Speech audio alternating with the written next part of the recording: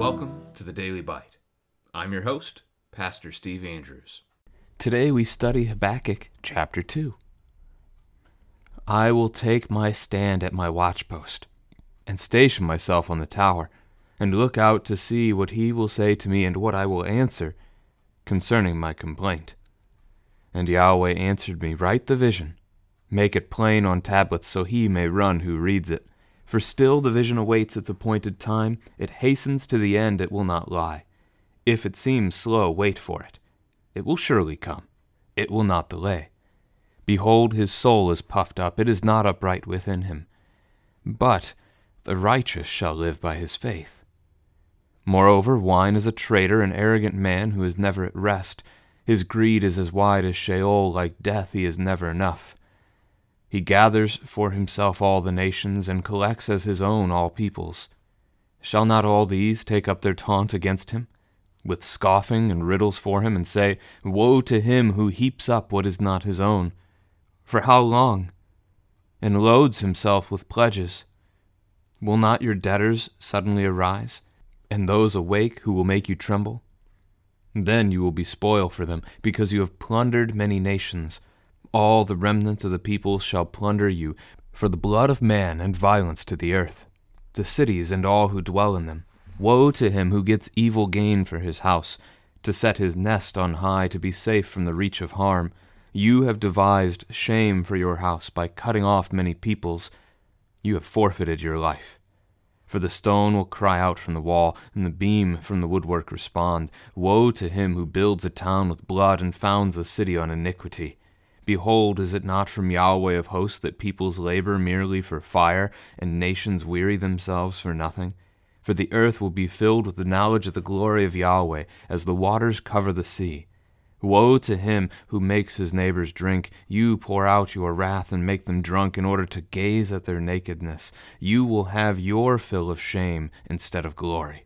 Drink yourself and show your uncircumcision. The cup in Yahweh's right hand will come around to you, and utter shame will come upon your glory.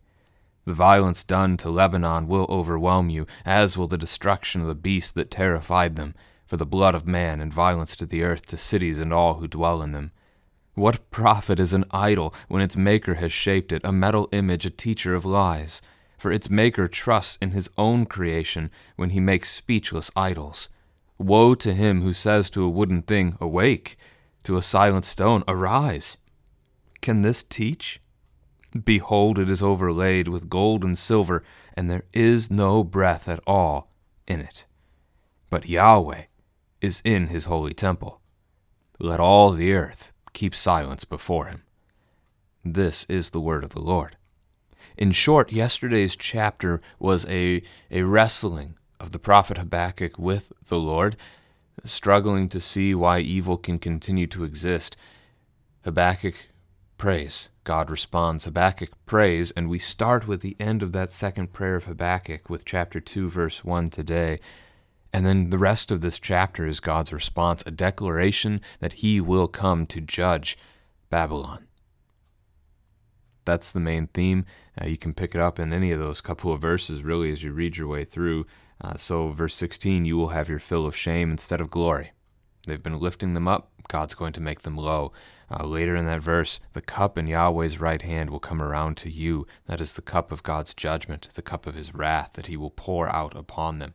So that's the basic idea of the chapter today, but let's look at some of the details. So first, Habakkuk ends his prayer by saying he's going to stand at his watchpost, stationed on the tower, waiting to see what Yahweh will say to him. Now, this is the picture of the city watchman.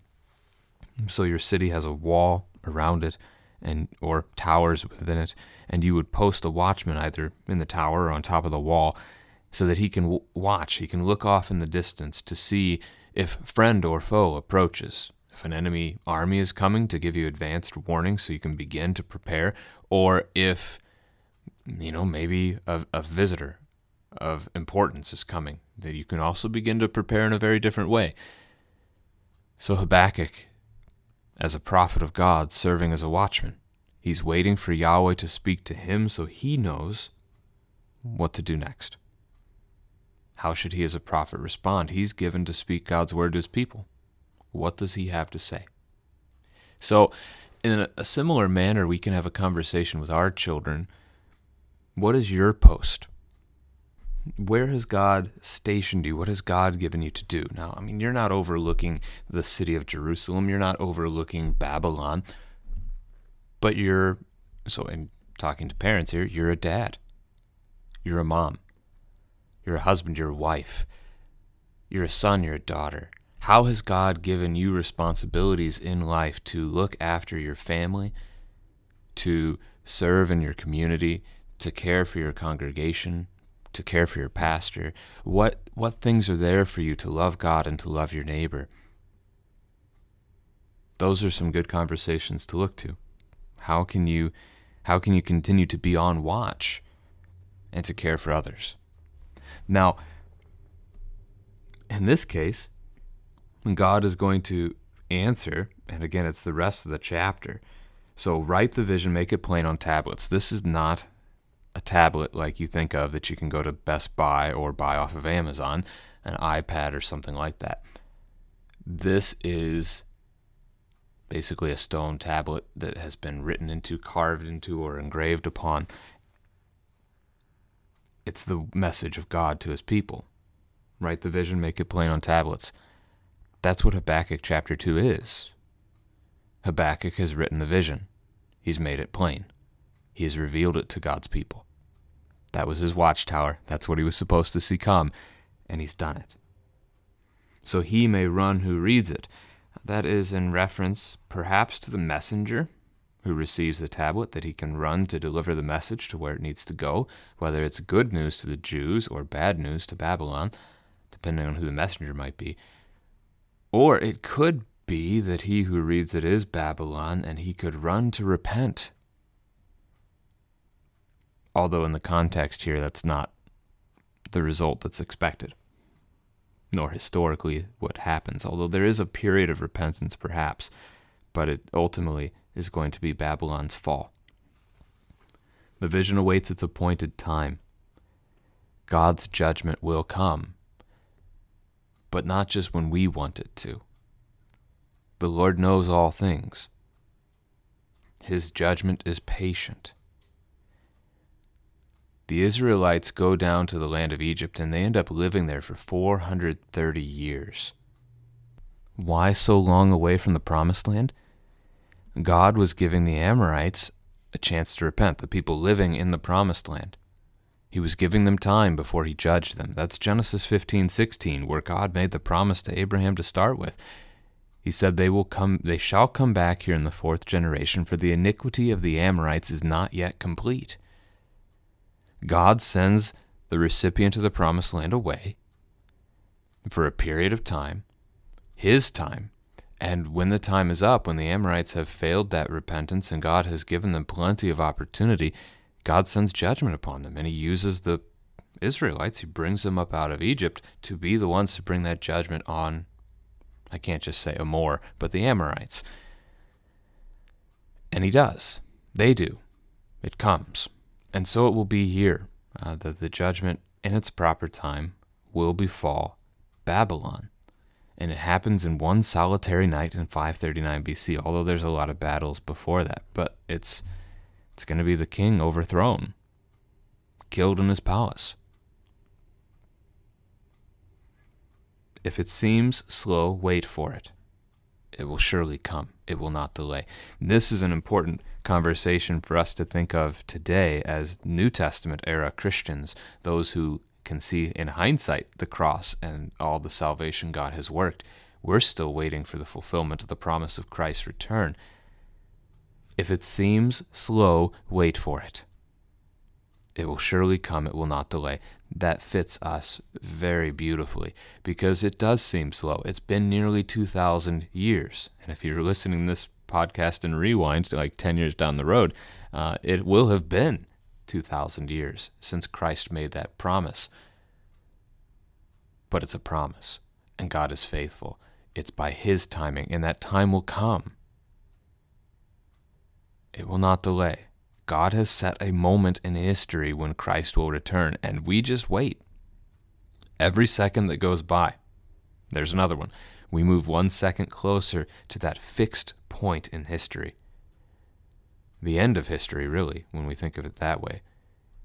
There won't be any recording of history as far as I can tell in paradise, as we are there, and there's not even night anymore. There's no passing of day to night. There is no darkness at all. We're just with Christ forever. So we're moving towards that. That's an important reminder for us. Verse 4, behold, his soul is puffed up. These two verses, verses 4 and 5, are about the Chaldeans thinking very highly of themselves, their pride. Pride leads to the fall. Pride is destructive. It's one of the chief sins man can commit. But the righteous shall live by faith. It's a question for our children. Who is righteous? And if they don't know what righteous means, describe it to them. Essentially, perfect, does what God calls right, always does what God calls right. Who is righteous? There's a couple of good Bible verses to reference on this in a conversation. You can go first, perhaps, to Romans chapter 3, verse 10, where Paul wrote, none is righteous, no, not one. So the idea that we are all sinners, each and every one of us. There has been one righteous man in all of history. Only one man who has kept every law God has ever made. That is Jesus Christ. And so then Genesis 15 verse 6 is helpful here as well. About Abraham, he believed Yahweh, and he counted it to him as righteousness. Faith. We are righteous by faith in the one who is righteous. Christ's death on the cross forgives all of our sins. Christ's death on the cross covers us. It takes away our guilt. He takes away our guilt. And in doing so, he makes his righteousness ours. And that's by faith. That then's a good spot for Ephesians 2 verses 8 and 9. For by grace you have been saved through faith, and this is not your own doing. It is the gift of God, not a result of works, so that no one may boast. By faith we are counted righteous. By our own works, not one of us is, but by our faith in the righteous one, Jesus Christ, we are seen as righteous by our Father in heaven. So it's a good conversation point for our families to remember. Again, back to the Chaldeans and their pride. Wine is a traitor. So drunkenness does not serve man well. It only leads to evil. An arrogant man is never at rest. His greed is wide as Sheol. Sheol is a reference here to death or the grave, and basically a personification that death just wants to consume, and it never stops consuming. You put a body in the grave, that's not enough. It wants another one. And it will continue to consume until Christ returns. But the picture here is that such is the pride of the Chaldeans. They never have enough. They want to destroy more and more and more, and so he collects people.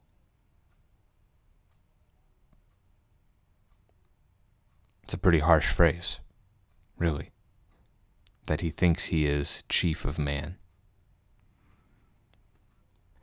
However, in the next section is that these people that he's been collecting, imprisoning, enslaving, conquering, they're going to overthrow him. Woe to him who heaps up what is not his own. The people of this earth belong to God, not to a king.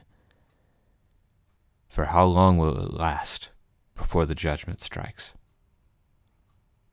Loading himself with pledges is most likely a conversation piece about people having to pay tribute, people being indebted to the king and owing him money on an annual basis. Will not your debtors suddenly arise?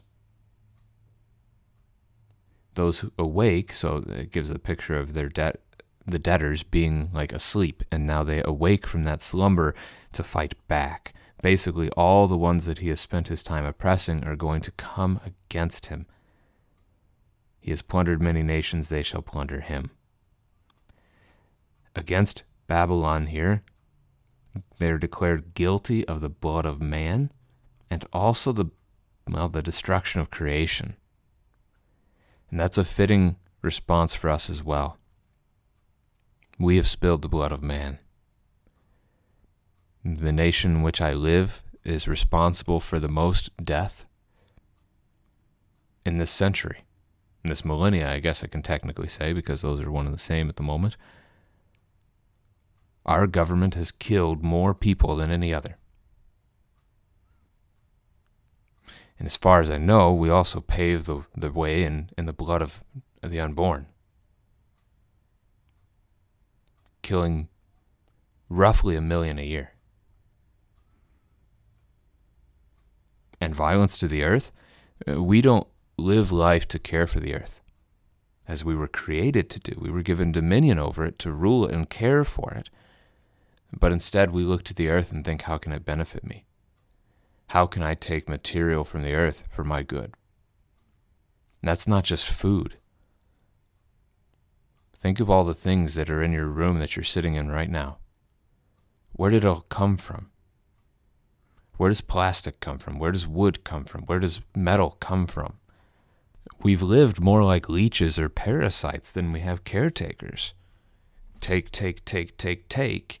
not thinking of how to care for,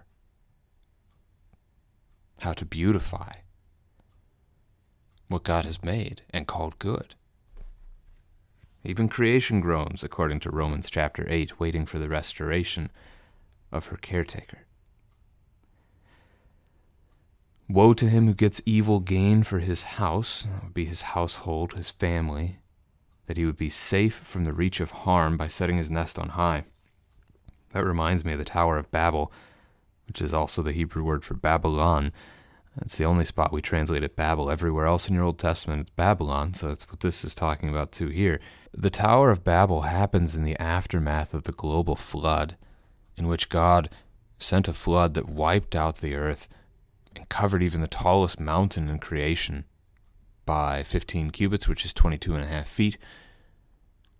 So the people respond later on when their numbers increase by thinking that they can somehow avoid God's destruction, that they can somehow fight back against him, making a name for themselves, that he can't scatter them. So they build this massive tower, at least they start building a massive tower, thinking pridefully that they can outbuild his wrath. Which, on the one hand, is not true. They wouldn't be able to, but on the other hand also means that they haven't listened to the thing he said. Neither the call to repent, but also not the idea that he wouldn't flood the earth again. They've ignored the promise. They've ignored both the law and gospel in that way. They just pridefully focus on themselves. You have devised shame for your house. All evil plans lead to destruction. The stone will cry out from the wall, the beam from the woodwork respond. The works of man's hand stand in judgment against us. Whether it's the people, so building their city on the backs of slaves, for example, and the slaves are rising up against them, or it's the city itself. Just the idea that what we have built will be tested by fire, and whether it prevails or not in the judgment. And it hasn't. In fact, none of what they built is really still here today, for the most part. Remnants in archaeology. Verse 13, is it not from Yahweh of hosts that nations weary for nothing? All things come from God, even our fruitless labors. Those are a consequence of our sin. So it is here for this nation that's being judged. The earth will be filled with the knowledge of the glory of Yahweh. That's Exodus chapter 7, verse 5, where God very specifically tells us the purpose of the plagues is so that the Egyptians see and know that he is God, and they repent. And Ezra chapter 1, we see from King Cyrus, who defeated Babylon in 539, we see his decree.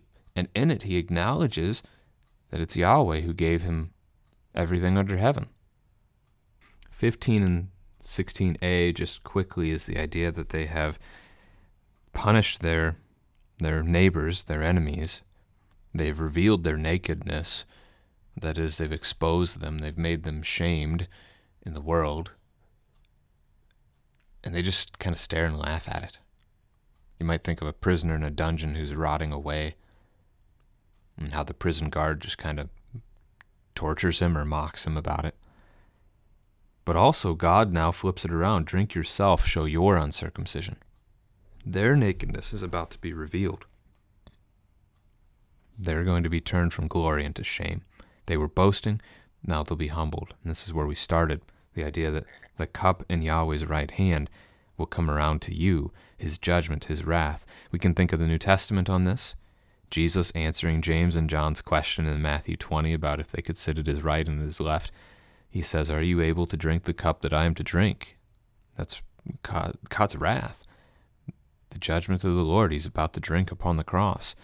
Or in 26 verse 39 at Gethsemane, he says, let this cup pass from me, if possible. So utter shame will come upon your glory. Violence done to Lebanon, verse 17, likely referencing Nebuchadnezzar's over-harvesting of the region of Lebanon for its beautiful cedar wood to use in his projects. Verse 18 and 19 get into the idea of an idol. You can even use verse 18 to ask your kids a question. The Bible asks the question. Let that verse be the question. Let your kids answer it. What profit is an idol? Man shaped it. Man trusts in his own creation. It can't speak. You can't talk to a piece of wood and say, wake up, or to a piece of stone and tell it to rise. They're just things. They can't do that. And yet that's where the world puts its hope. This is no different today. We make things with our hands, and then we worship them. Whether it's a piece of paper that has money symbols printed on it, or if it's a coin, whether it's a moving image device like a TV or a phone, right? We worship these things as a people rather than trusting in the Lord above all things. Our hands made them. They can't save us. Our idols today do talk sometimes, be it Alexa, Siri, Cortana, whoever.